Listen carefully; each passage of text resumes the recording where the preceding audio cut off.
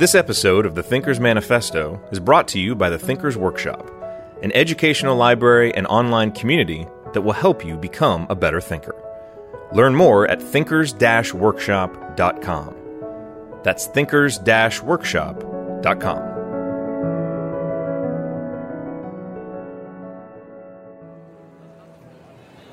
It was an unusually busy day in Lower Manhattan that Monday, September 4th. Engineers in overalls hustled from building to building along Pearl Street, carting cables and tools to a series of generators inside.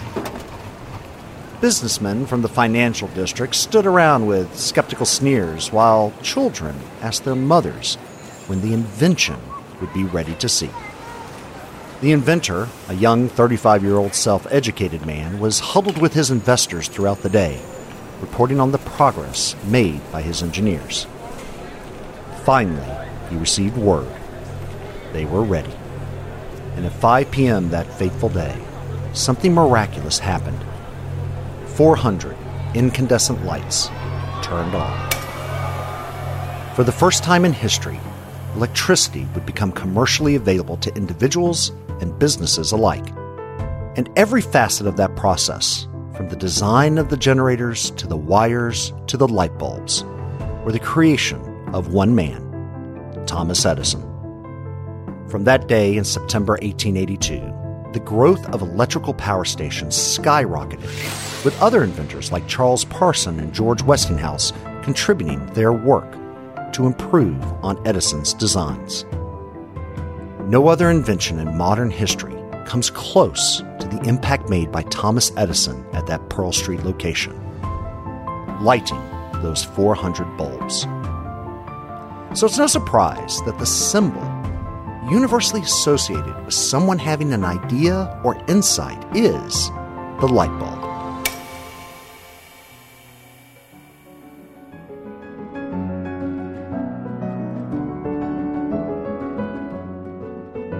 Welcome to Thinker's Manifesto, a podcast series that will help you think better. I'm your host, Sean Jackson.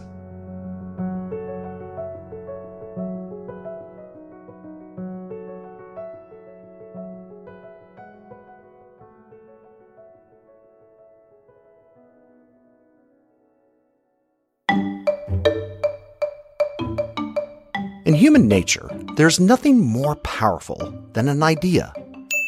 Ideas can transform our world. They inspire us to find new ways of doing things. They can start wars or create a new religion. They can make us rich or lead us to ruin.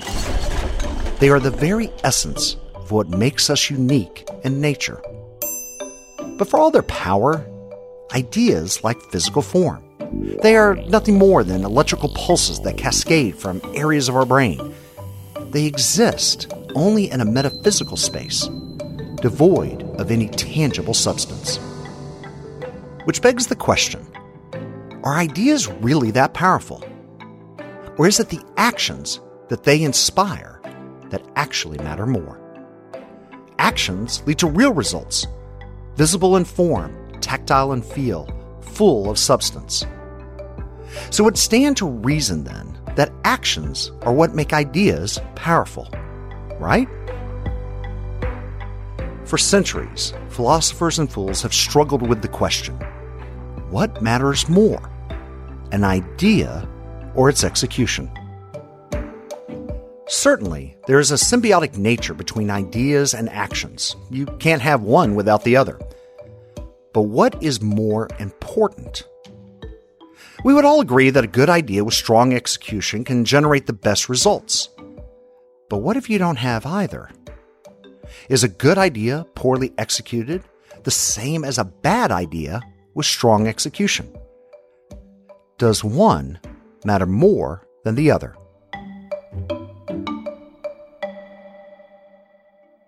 In the first season of Thinker's Manifesto, I shared with you my insights into how we generate ideas by improving the way we think. But there was something lacking from that first season, an exploration of what it takes to turn an idea into something of value. Sure, we can improve the way we think, but are better ideas enough? don't we have to actually do something with those ideas if they are going to have real impact in our life? In this season, we will explore this concept of ideas versus actions through the story of what we did with just one idea, which was sparked by that first season of the Thinker's Manifesto. Our story will reveal some important lessons we learned along the way, including how we recovered from a near-fatal decision early on. And at the end of this season, we will give you our answer to that eternal question of what matters more, an idea or its execution. The answer we found will surprise you. Episode 8. An idea that started a journey.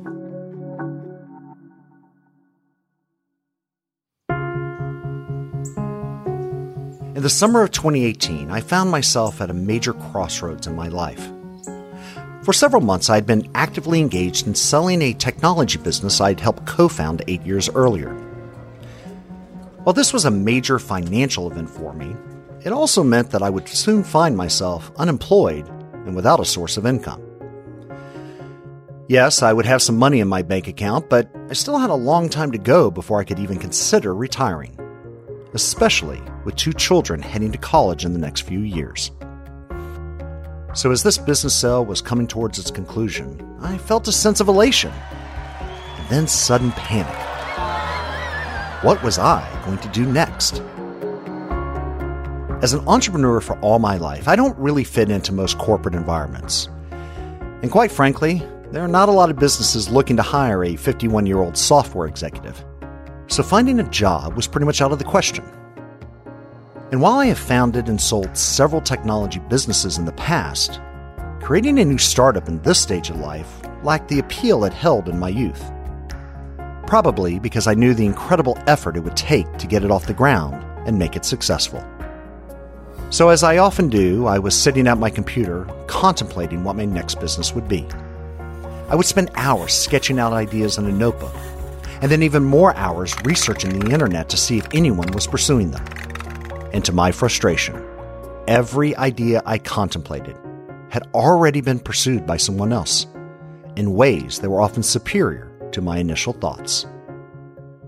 This cycle repeated itself over and over, writing down ideas on notepads and notebooks, researching them on the internet, and shaking my head in frustration. And then it hit me, or to be more specific, it hit the wall, because I threw it. The notebook, that is. Let me back up a second. For years, I had been collecting an assortment of notebooks and notepads, all readily available at my desk for whatever notes I needed to take. But here's the thing. I don't really like the way notebooks are designed. First, most of them are too small. And second, the common book-style orientation is not conducive for sketching out ideas. So after another one of my cycles of writing and researching that resulted in inevitable frustration, I had finally had it with that stupid notebook I was using and hurled it across the room. I thought, why can't someone make a notebook that I can actually use? And of course, that is when it hit me. Why not just make a better notebook? Now, to be fair, this was not the first time I hurled my notebook in anger or contemplated creating a better one.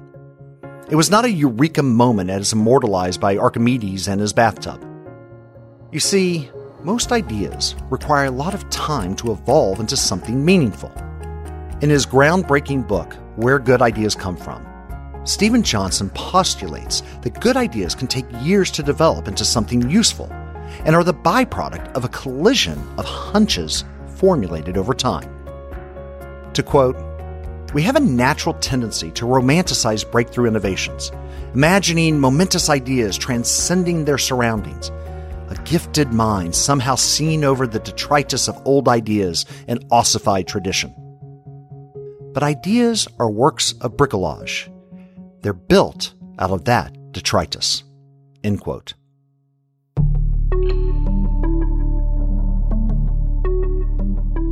I find this to be true from my own experience. For years, I've been thinking about solving problems using technology. After all, I'd helped build a company into a worldwide organization with hundreds of thousands of customers, due in part to a patented technology product I helped develop. But that moment of insight did not happen because of my animus towards my notebook design. It was a series of thoughts related to the way we capture notes that led me to a singular insight. Why do we write notes using pen and paper? How is that different than typing on a computer? What is the role of a phone in the ideation process? What makes a notebook good? And who cares about taking notes anyway? The answers to these and many more questions is what led me to the real insight from that violent act of throwing my notebook. Because in those answers, I found the genesis of an idea I could create a business around. The question is whether I had the courage to make that idea real. Starting a new business involves a lot of risk. When you are young, you can afford the risk. After all, you have many years to recover from your failures and use them as a learning point in your growth. But when you're over 50, that business risk is more acute. You have a life you have built, savings you have collected, responsibilities to your family and community. And if you fail, recovery can be a lot harder emotionally and financially. So why take the risk? Well, it turns out starting a business when you are over 50 is not as much of a risk as you would believe. In a provocative study published by Pierre Azoulay and J. Daniel Kim from the MIT Sloan School of Management, being young may not actually be such a great advantage when starting a business. To quote, "We find that age indeed predicts success, and sharply, but in the opposite way that many observers and investors propose. The highest success rates in entrepreneurship come from founders in middle age and beyond." End quote. The researchers studied 1,700 founders of the fastest growing new ventures in the U.S. and found that success rose dramatically with age. To quote, "A 50-year-old founder is 1.8 times more likely to achieve upper tail growth than a 30-year-old founder." End quote.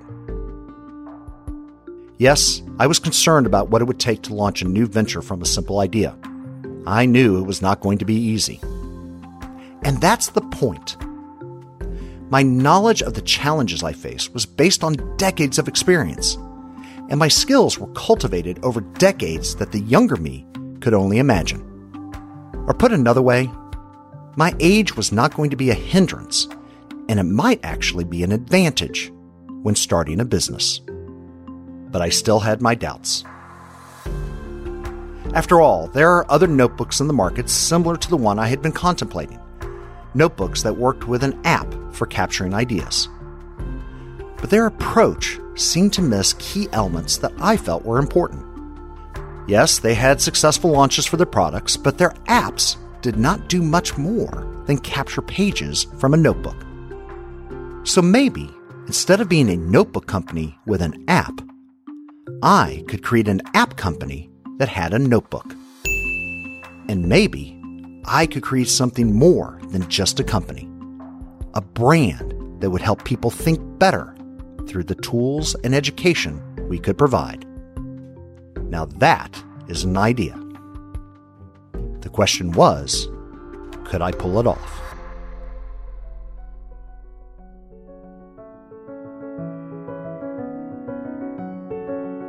In the next episode of the Thinker's Manifesto, I will share with you the secret ingredient that every idea must have, and how that one thing can turn an idea into a movement that changes the world. I hope you will listen in.